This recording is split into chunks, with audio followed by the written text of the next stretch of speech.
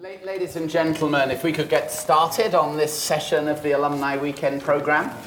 My name's Andrew Hamilton, I'm the Vice-Chancellor of the University, and this afternoon we're going to be having a discussion, a panel discussion, about perhaps one of the most important topics that this university could ever consider, and that is an Oxford education. And many of you may have seen the walking around the streets of Oxford this afternoon, large numbers of sub-fusk-wearing, begowned graduates who were all participating in graduation ceremony at the Sheldonian this morning and this afternoon. I was presiding, which is why I've been running around all day in and out of different things.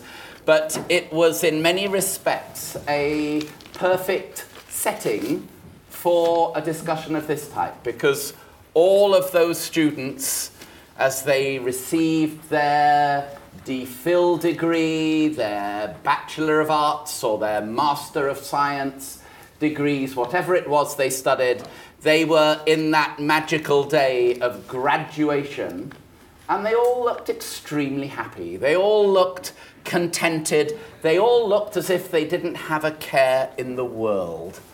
But of course we know that they do have cares, and tomorrow morning they'll wake up and some of them will be still job hunting for that first job on the bottom rung of the ladder.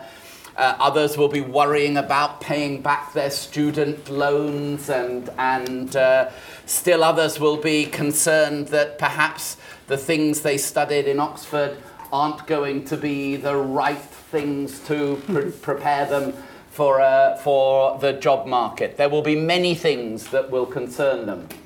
And for us in Oxford, I think perhaps the most challenging thing for us in 2013, as we try very hard to maintain an education for both undergraduates and graduate students, an education of the very highest quality, is how do we do that in a period, and I think almost everyone would agree, the last 5 years in the United Kingdom have been among the most tumultuous years in higher education since the end of the Second World War.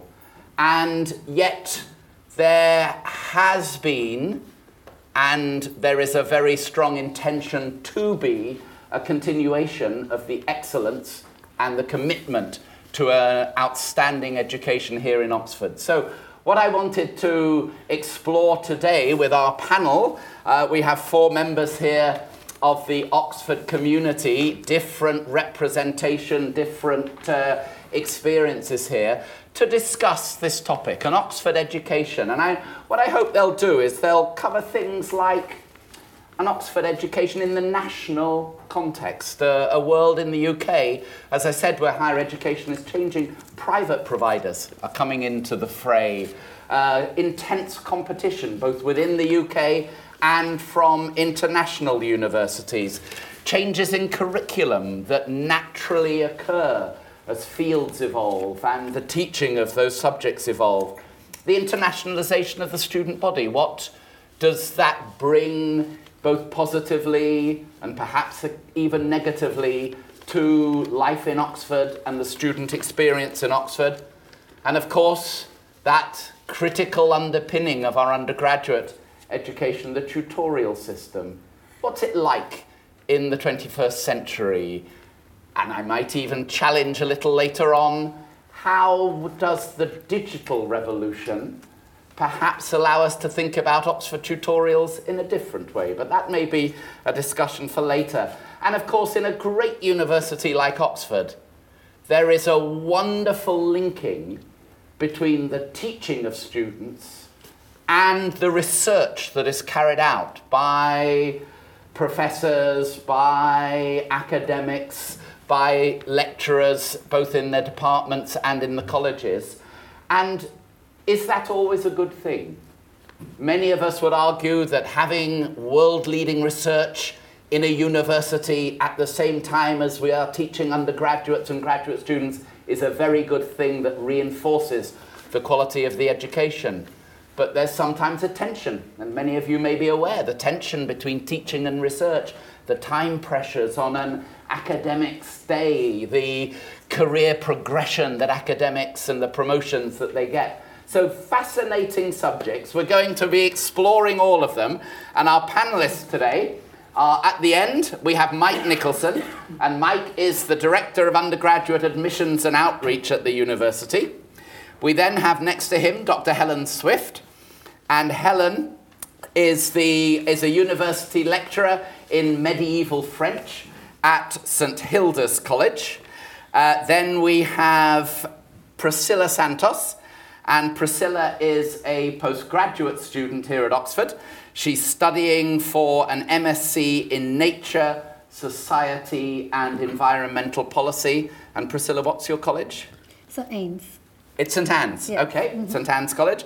And then next to me we have Jenny Brennan, and Jenny is an undergraduate studying PPE at UNIV, and she's going to give us some thoughts in a few minutes' time on the undergraduate perspective of pressures and challenges in contemporary education. But let's begin with Mike Nicholson. Mike has responsibility for admissions in Oxford, and as I was touching upon the various pressures in 2013 on Oxford University, every one of you knows, you open your newspapers, one of the highest pressures is the question of admissions, the diversity of our student body, the access approaches that we take to bring in students from a wide range of socio-economic and ethnic backgrounds, and Mike has responsibility for that.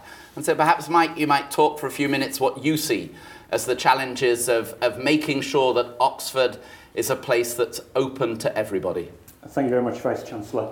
I think probably to start off with, it is important to stress I'm not responsible. It's one of the best parts of the job that I'm often the person shoved in front of a TV camera, but actually the joy of being Director of Admissions at Oxford is you know that you have the support and the engagement of the entire academic community.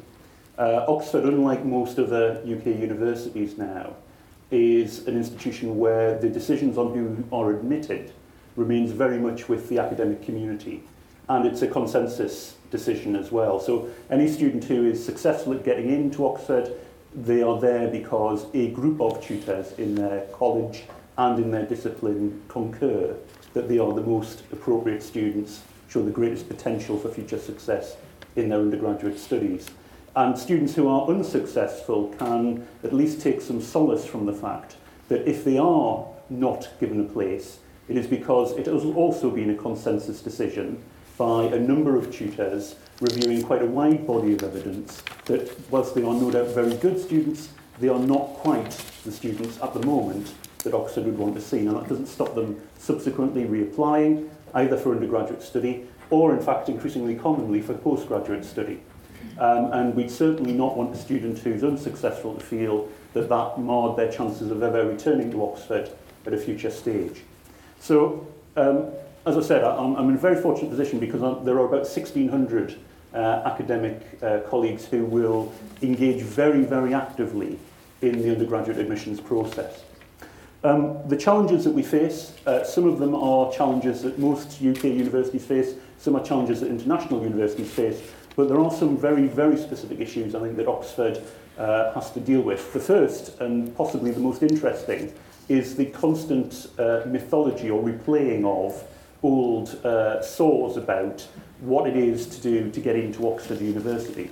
And probably the greatest element of my role is challenging people's perceptions, often based on historical practices, about what we are looking for when we're looking for students. The really encouraging thing is there isn't a vast long list of criteria that we're trying to address. It actually boils down to one very, very simple thing. We want the students who are showing the greatest academic aptitude and potential for success at Oxford. And everybody agrees that as well. It isn't something that is conflicting across colleges or subject areas. It's something that there's a very common understanding and awareness of around the university. So in some senses that makes the process of admissions very straightforward, because what we're trying to do is identify methodologies and accumulate evidence that will allow us to assess students fairly, equally across the board. So we're not giving preference to any particular group of students. We're not in a situation where legacy students, for instance, have a significant advantage over students who have no family history or tradition of applying to university, never mind Oxford. We're very fortunate, though, in recognising that for some students where there isn't much backup either from their school or from their family, we can use the resources that we're very generously provided with through donors particularly to try and give those students the knowledge base, the experience and the understanding so that they can even up effectively and compete against students very effectively who come from schools or from backgrounds where there's a lot of knowledge about the Oxford admissions process. Key to all of this is our relationship with teachers. Teachers are fundamental in students making informed and educated applications to university. Many teachers, of course, themselves haven't been through Oxford or Cambridge, so they've got their own particular viewpoints that sometimes we've got to challenge before we can even begin to engage as far as working with students are concerned. The good thing, though, about teachers is once you've kind of got them on side, then they tend to remain on side, and they remain on side for a long time. So much of our focus in the last 4 or 5 years in particular has been building bridges with teachers, giving teachers the opportunity to find out more about how the university works. Now, much of that has been focused in the UK because that's our still primary market, but increasingly we're seeing very good applicants at undergraduate level from international schools, and it's very important to us that those guidance counsellors and teachers in international schools are aware of the differences between what Oxford is trying to do when we're searching out students and what maybe our major international competitors, Harvard, Yale, Princeton, might be looking for. The American liberal arts experience is a very, very different thing to an Oxford tutorial undergraduate degree. And sometimes I think, certainly in the contact we've had with international guidance counsellors, the students that sometimes in, say, the US system are seen as being difficult because all they really want to do is study a subject and a very narrow focus, and who often the guidance counsellors are struggling to kind of incorporate into the US liberal arts system, suddenly find that the Oxford system is actually a really, really good route for those students to engage with. So the work that we do with teachers is really important. We also are very conscious, particularly in the UK, that it's very easy for Oxford to kind of think of Oxford and then maybe Cambridge and then maybe the rest of the UK. And the further away you are from Oxford, maybe the perspective is that the less interest we've got in working with you or working with your students. So all of the colleges over the last 4 years have identified parts of the United Kingdom that they are taking primarily responsibility for working with. That's been great because it means that we now have a very effective means of engaging with all of the 4,500 secondary schools in colleges across the UK. We do it on a local authority basis, so in Helen's case, St Hilda's work with Surrey.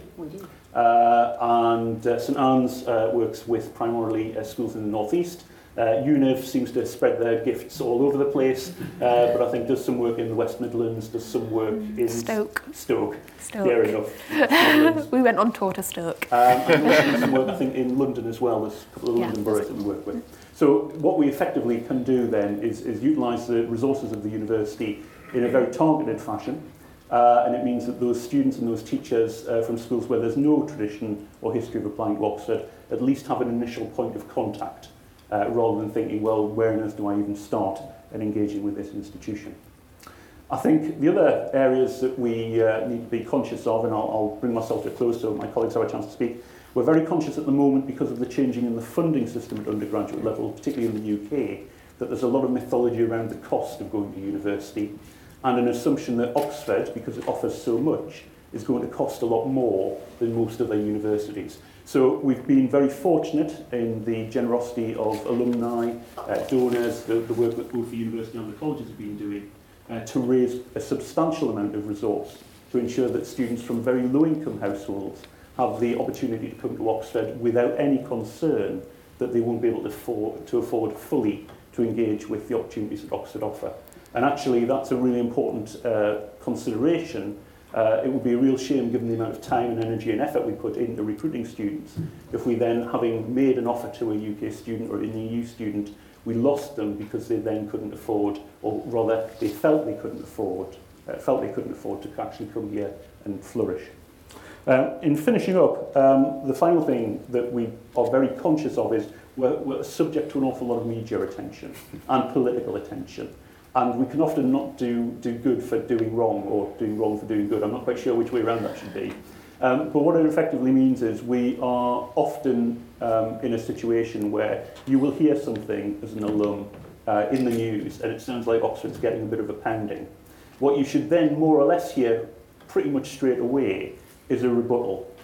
We've got very good in the last few years, partly through the work that we do to try and actually be better at knowing our own process than anybody who might be challenging us, better at actually having statistics to then throw into the fray to kind of disprove what we're being challenged on, and also because we've got a very, very effective media team who are good at assisting people like myself in making rebuttal statements. But if you do hear something negative in the press, don't just kind of shake your head in dismay and move on. Do keep your eye out for what will probably turn up in the next 24 hours, which will probably be the actual situation, as opposed to the political or media-inspired belief in why we're not doing as well as we possibly could.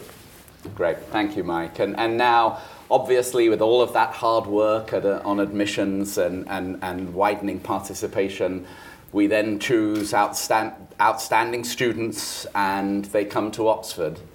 Let me ask you, Helen, from the tutor's perspective, are those students sufficiently prepared for the rigours of their degree programme? And then let me ask you, as a tutor, is the tutorial system relevant for the 21st century and the challenges that those students will face after graduation? So what I want to address is to offer a tutor's perspective. We'll forget the medieval French for a minute, though I will come back to the French later on, and I can come back to the medieval at any time. Is to offer a tutor's perspective on primarily the undergraduate tutorial system. So I'm not speaking about postgraduate teaching, which is certainly not because I don't believe that it's a vital part of everything that I do as a tutor, but because the tutorial system does come in for a lot of scrutiny and questioning. And what I want to think about is, I suppose, two aspects. When we're thinking about the tutorial system, who's doing the teaching and who's doing the learning as part of this system, and what are we aiming to learn through it? As the Vice-Chancellor was saying, teaching and learning are seen as being intimately related, and that's most often in phrases such as the importance of research-led teaching, which is important, I believe, but I want to turn that round for my present purposes and think more about teaching-led research, which I think is an important and underestimated element of what we do, and a helpful way of looking at what we're doing through our teaching process. Because the way we go about teaching through tutorials is clearly aimed at making students feel that they have a full role to play, that their voice matters, and that they're being taken seriously as intellectual beings. And I think this is something that students generally first encounter in an interview. And I was speaking yesterday during the open day to some of my students who were speaking about their interview experience, and one of the things they did say was, you're being interviewed by someone who's taking seriously what you say. And this is somebody who you know knows far more about your subject, but they still value what you're saying. And that creates a very particular dynamic that I think is very important for making sure that the learning side of things isn't just the students, but is also us as tutors.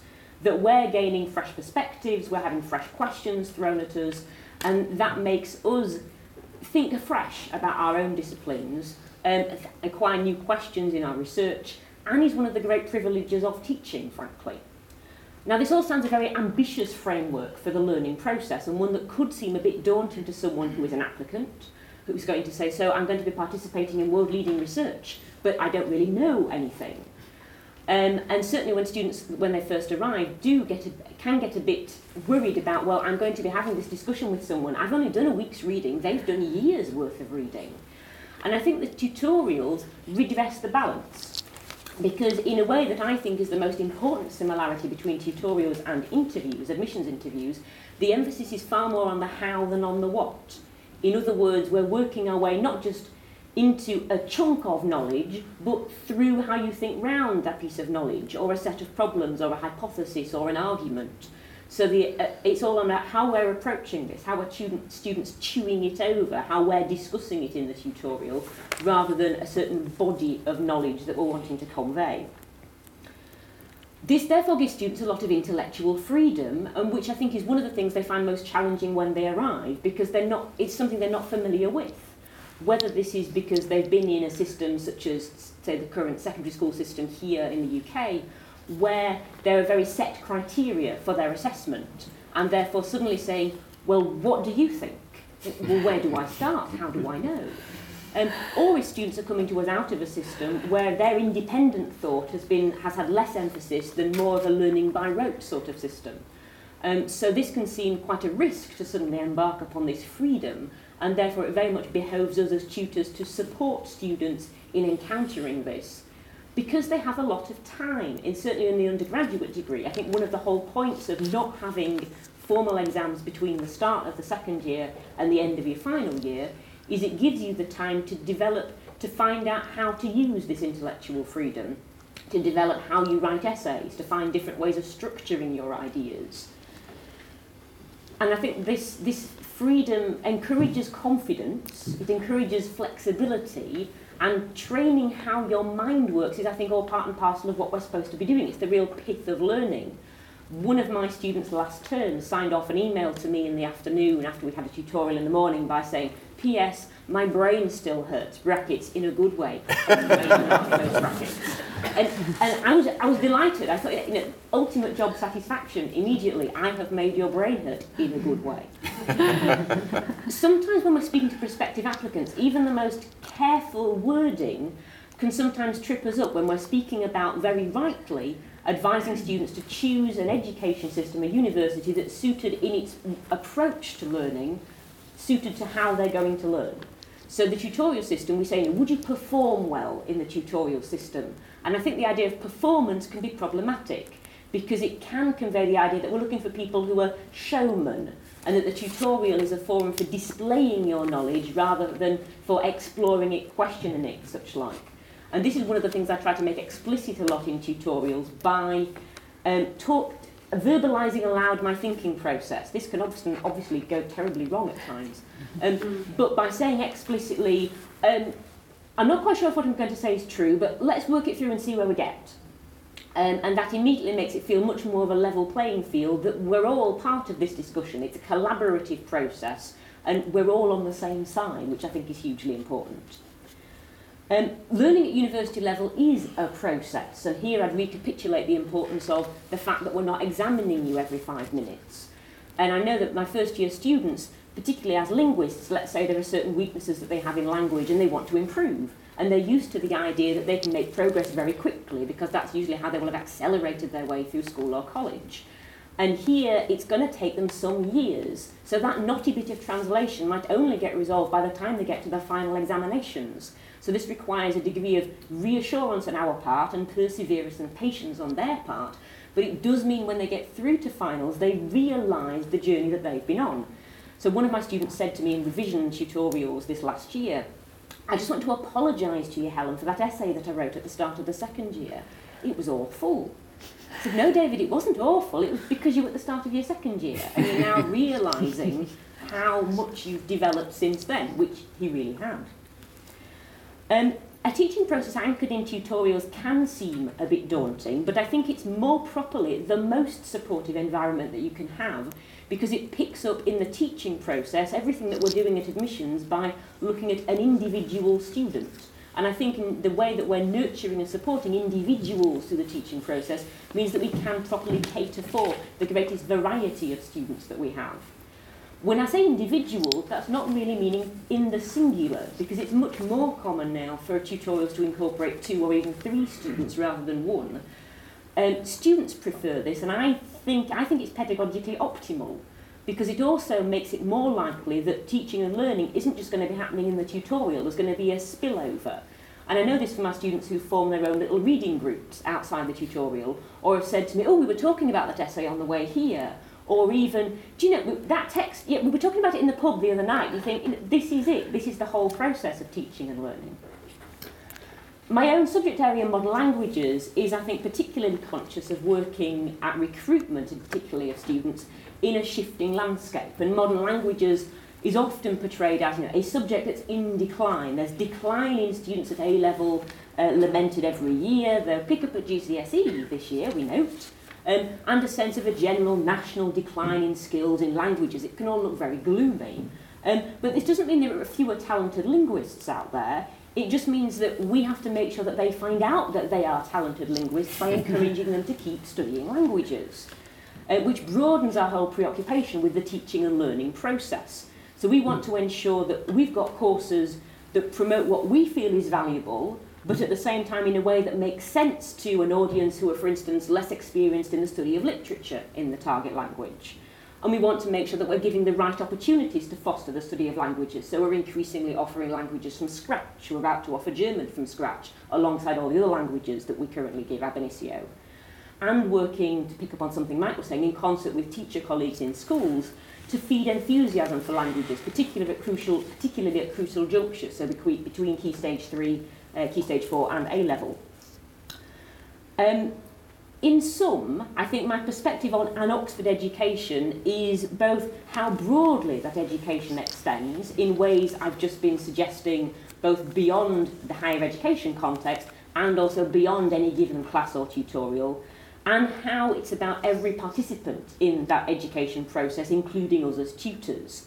And I think it's appropriate to leave the last word to another of my students, who remarked at the end of a series of tutorials on medieval French texts, said, "It makes you think." That's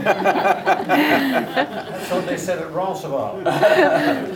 and that's very much the tutor's perspective. Let me turn to Jenny now. Does it feel that way from the undergraduate's perspective? Are you getting that kind of experience in tutorials? And perhaps you'd also touch upon, Jenny, the challenges that you face as a student also with the funding question and your perspective on that. Sure. I just want to kind of preclude this with, we didn't meet up before, we haven't discussed what we're about to say, but what I find unbelievably uncanny is how some of the things that I had written down in my notes exactly mirror, including like terminology, some of the things that have just been said. So I just want to give you all a heads up that it's completely authentic, no planning involved. So I feel that's quite a strong indicator in itself. So last term, I sat in a philosophy tutorial and I used Bayern Munich football team in an analogy during an argument on utilitarianism. Now, I didn't think I knew anything about Bayern Munich football team, but a week earlier, I didn't actually think I knew anything about utilitarianism. And here I was, sat in a tutorial with an expert in the field discussing both. And more to the point, I had something to say. And to me, that underpins an Oxford education. So as an undergraduate student who's just finished her first year and about to go into my second, I've seen the tutorial system from the inside, if you like. And to me, what it is about is it's about synthesis and exploration. So you kind of tackle a piled high reading list and you have to synthesize it into an understanding that covers breadth, in that you cover a lot of material, but at the same time depth, in that you go into the ideas and concepts behind it.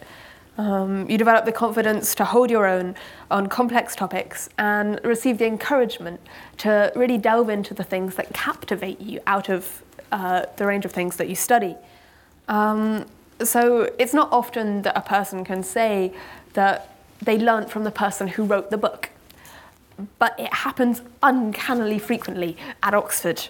To sit with an expert in the field and discuss not only age-old ideas, but also the latest academic research. And I think this is where the research kind of element comes into it, is that whilst you might be able to go and read up about historical viewpoints on this or well-documented theories, it's a really unique experience to have that then capped off with someone turning around to you and going, yeah, and what they're thinking about in my department at the moment is what if this instead? It's fantastic. And that kind of unique perspective that you get on a subject really kind of underpins how an Oxford education works for me. But for me also, the tutorial system sits as a core within a wider framework. So my macroeconomics lectures were introduced this year with the bad news for the country is that your lecturer has not just become the governor of the Bank of England. The good news for you is he's still here to do your lectures. And I just don't think that happens everywhere. So the resources alongside your course are not something to be underestimated. The Bodleian needs no introduction, but I don't think I really grasped before I turned up just how many options in terms of libraries, both to get books from, to work in, to the extent that there's actually a student group who do library tours where they aim to work in every different library in the university. But beyond this, there's actually the Oxford community, which I think forms as much of the education as some of the kind of more traditionally discussed aspects. So this year I played drums for a new production of a student-written musical called A Theory of Justice, the musical. Just think political philosophy with jazz hands. So they ran a series of pre-show lectures. And one of the lecturers said, "Oh, I mentioned this to my colleague and said, isn't it great? They're doing a whole musical just about political philosophy." And he went, "Oh, that's nothing. When I was at Harvard, they did a musical on Wittgenstein." To which actually my tutor responded that Wittgenstein was overdone in student theatre and John Rawls was really pushing the boat out. But my point is that academic debates go beyond what happens in the classroom or the tutor's office. It's the fact that over dinner, as well as discussing what happened in the last episode of Breaking Bad, or if so-and-so and so-and-so are actually going to go out anytime soon, you discuss the latest political issues, you discuss in-depth on ethics or new scientific research, and that's totally normal. And that's a really nice thing, in that you learn not just from your tutors, but also from your peers. So I've covered, roughly speaking, what I find unique about the student experience from an academic perspective, and why I think it's a fantastic opportunity. But I also want to say that for me, that opportunity is only possible because of the financial support offered by the university. So I am in that year group. So the one for which the fee hike really hit. The one that moaned the most, that's us. But I'm also very lucky. So my parents are really supportive of what I do, but they're not financially capable of supporting that. And so I was, initially when I was in sixth form, concerned about how I was going to finance my way through university. If early on in that process, I had known the extent and the effort that the university puts in to making sure that every student is financially supported, I'd have had to have worried a lot less. And I really hope, and I hate to think actually that there's any risk of a student not putting in that application because they're worried that they can't afford it, because I genuinely believe that I don't think I'd have been as well supported in this respect anywhere else. There's financial support both on the university level, both through fee reductions and bursaries. So I've done this hand thing, one in the sense that it brings your long-term debt down, but it also helps support you in terms of your living arrangements, but also on the college level. So the college offers support both in term time, but also additional holiday period support if that's needed. There are also hardship funds. So you might go in, and this is, I know friends for which this has been the case, you go in a perfectly financially okay level, but in this economic climate, anything can happen. And you're not okay, and that's fine. Like, the university wants to make sure that you're not worrying about how you're going to fund yourself as opposed to what you should be saying about Wittgenstein in this essay. So that's something that I think is really important about the university. And it's also something that yesterday I found myself saying at the University Open Data prospective students. And here I am talking to a group of alumni on the same thing. And I think that nicely rounds up what I want to say about the student experience, is just the sheer variety. So in terms of you get to stand and inspire the future, sit and learn from the past. You can learn from academics as well as your peers. And more to the point, you can practice philosophy in an essay, or you can do it with jazz hands. That's what I have to say. Thank you. Now, Priscilla, from the graduate student perspective, the education, the link to research, the involvement of academics in your education, and the financial demands. Your thoughts? Yeah, so first of all, I think it's easier to talk after all the other panelists have talked, because they have touched upon some things that I'm going to mention as well. So I think I am the perfect example of what Mike Nicholson mentioned about that Oxford accepts various socioeconomic and ethnical backgrounds. So I was born and raised in the Brazilian Amazon. And Oxford was such a distant reality, metaphorically and physically, of course. And then I think sometimes to be able to be here, actually, you don't have to believe some people. Because when I started saying that, I'm going to apply for Oxford, number one, people were laughing at me. Number two were like, Priscilla, what are you thinking? I mean, do you really think you're going to make it to Oxford? And do you really think you have the money? I was like, no, I don't have it. Priscilla, you're just wasting your time. So number one, don't believe in people. Actually go on the website and make sure that you find all the funding opportunities, and that you read there that any student can make it as long as they have anyway good grades and they are good students and they have some experience working maybe. So actually I would never be here if it wasn't for funding, if it wasn't for scholarships that I received from my college and from a foundation that's linked to my college. So I'm very thankful for that, and especially for overseas students, the fees are really even higher. So yeah, don't believe in people, believe in what the website says, and just like I said, don't believe in media sometimes, just believe in what people here have to offer. So I worked as a lawyer and a researcher in climate change in Brazil and with indigenous peoples in the Amazon. And it was very good to come here and have a more international perspective on environmental policy. So I studied environmental policy here for my course, and I think it's very good to see that there are indigenous peoples or sometimes traditional communities in other countries that go through the same challenges that indigenous peoples in my country are going through. And I really hope that with the knowledge that I acquired here, I can actually make a more effective contribution when I go back to Brazil.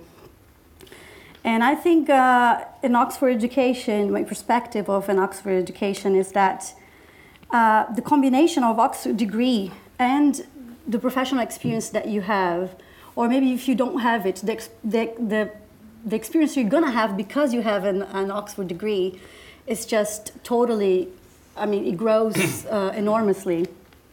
And because of Oxford, I've actually used many of Oxford's resources. Because of Oxford Career Center, for example, I got an internship in Germany that I'm doing right now in the Academy of European Law, which is being very useful because I'm exactly in a project about environmental law in the EU. I think this freedom that was talked about is something that frightens us sometimes.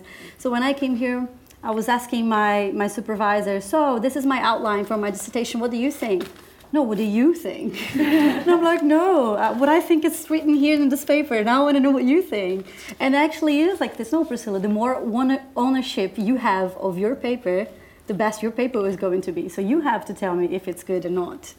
So this freedom is, it bothers us sometimes, but after we finish, now that I'm finished with dissertation, I just feel that I have grown so much because I really had to ask myself, is this good enough?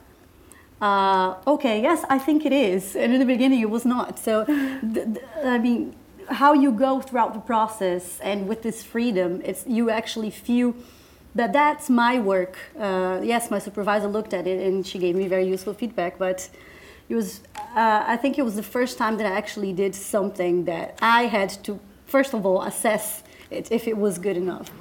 And I remember when I was stuck in this process of writing a dissertation, a friend of mine, and then I said, I'm not sure if this is Oxford material. And she said to me, Priscilla, you are Oxford material. You have been chosen to study in the university. So I really like that. You are in a community of research, and you are surrounded by other students from all over the world who are good, and you know that they are good because they made it to be here. And that makes you feel confident, but that makes you feel always like asking yourself if you're compared to them, if you're better or not. But I think it was very good that she told me that Oxford trusts you and needs you as much as you need Oxford, because they actually want the best students from many different places, and they want to have this international perspective. So it is important for them, the research that you were doing about indigenous peoples in the Amazon. So yes, don't ask if this is Oxford material. It definitely is, and Oxford trusts you as much as you trust Oxford. So I was very happy to hear that, and it feels really good to come back here, taking a break from my internship, which was organized by university. And yeah, because it's like this, when you're here, you're so busy doing so many things, and sometimes you want to run away, but when you are away, you just want to come back. And that's how I feel today. I'm really happy to be here again. Thank you very much for the opportunity. Well, let me thank you. You've all painted a very compelling, and for a vice-chancellor, it warms the cockles of my heart. But I also know Mike touched upon the comments and the criticism we often get in the media. We get comments and criticism from inside Oxford that not everything is as good as it could be, not everything is as right as it could be. Let me challenge the four of you. What can be improved here? What isn't working as well as it might? We've tended, at least in my area, to worry about getting people to apply and get them through the door. What's becoming very clear is we've got to worry about what happens to them next. Yeah. So there's a growing, I think, consideration of, so we brought these students to the point where they've got to Oxford, but if they want to become an academic researcher, if they want to go into the professions, it probably doesn't stop with a first degree. And for many students, particularly those who come from backgrounds where there's no support, no family tradition, it's things like internship opportunities, often organised actually by alumni, that will give those students the opportunity to engage, to find out whether they want to go into the legal profession or whether they want to go into teaching or whatever. And I think that's the next big challenge from where I sit. I can get them to apply, I can generally now get them in the door, but I need to be fairly confident that they can then progress on. And that's a whole new range of activity. Yeah. Others? Things that can be improved in Oxford? So I think, it's yet a strength, but maybe a kind of a long-term weakness, is that obviously we do endless out. So I'm also, as well as being a university student ambassador, I'm a college ambassador. We've touched on the outreach that's being done. And it's not that we're not trying, we definitely are, but there's always going to be, like, the sky's the limit with improvement here, mainly because there are still, and I say pockets, they're larger than pockets, plastic bags, I'm not sure, of the country in which that outreach just hasn't hit yet. In terms of showing people that the financial concerns really aren't the case. I do tours, I say, is anyone here worried about whether they could afford to come to the university? The answer is don't. But you have to explain that. I've done tours of schools and I've had teachers sit down next to me and go, so are there any admissions tests? There aren't any admissions tests, are there, for undergraduates? Yes, there are. And that's fine because they've not had access to those resources, but it's making sure that they can. So communication is one thing, I think, that many of us feel we aren't as effective as we could be in getting those messages out. And also, you touched upon, Jenny, the financial package that Oxford offers. We aren't as effective as we could be in getting that information to 16 and 17-year-olds. Helen? I think, from my perspective, one of the areas where there's an increasing demand amongst teachers who are already engaging with getting information about the admissions process They're then wanting further information about how to develop their students as intellectual beings. And that's where I think a lot of subject-specific outreach can be very helpful. So this is outreach not coming so much out of colleges or out of the central university operations, but coming out of faculties and departments. And it's something I've been working on in modern languages in, I suppose, a slightly ad hoc way, because it's one of those things that is also happening alongside everything else that I'm doing, alongside that medieval French that I keep mentioning.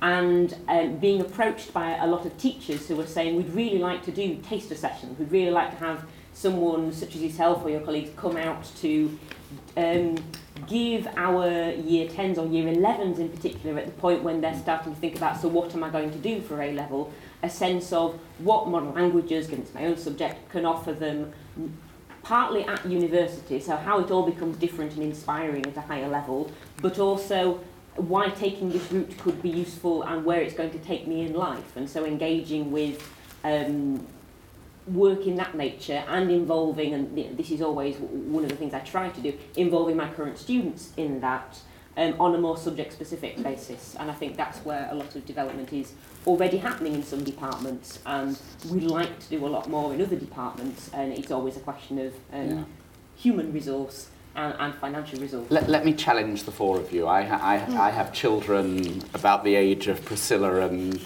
Jenny, and certainly I don't know about you, Priscilla and Jenny. My children, I don't think, ever pick up a newspaper. They get all of their information online through the digital resources. How will the digital revolution affect Oxford and an Oxford education? Many of you will know there's a it's not a word, I suppose it's an acronym that's now made it into the Oxford English Dictionary. It's the word MOOC, M-O-O-C, and it stands for Massive Open Online Courses. And so can we imagine a future, Helen, Jenny, where tutorials will be given online and Priscilla can stay in the Amazon what will be the impact on Oxford of digital resources? Actually, Priscilla. I'm going to try to link the last question to this one. So actually, what I think Oxford maybe could get better on is that, for example, my course in my department is the Geography and Environment. So it's supposed to be an international environmental policy course. But sometimes not only me, but other students from other countries, we couldn't feel that there were people working in our countries, for example. And yes, they were specialists in forest issues, but not in Brazil. And sometimes I had to grasp that information by myself, or informally talk to some other specialists in Brazil to help in writing my dissertation.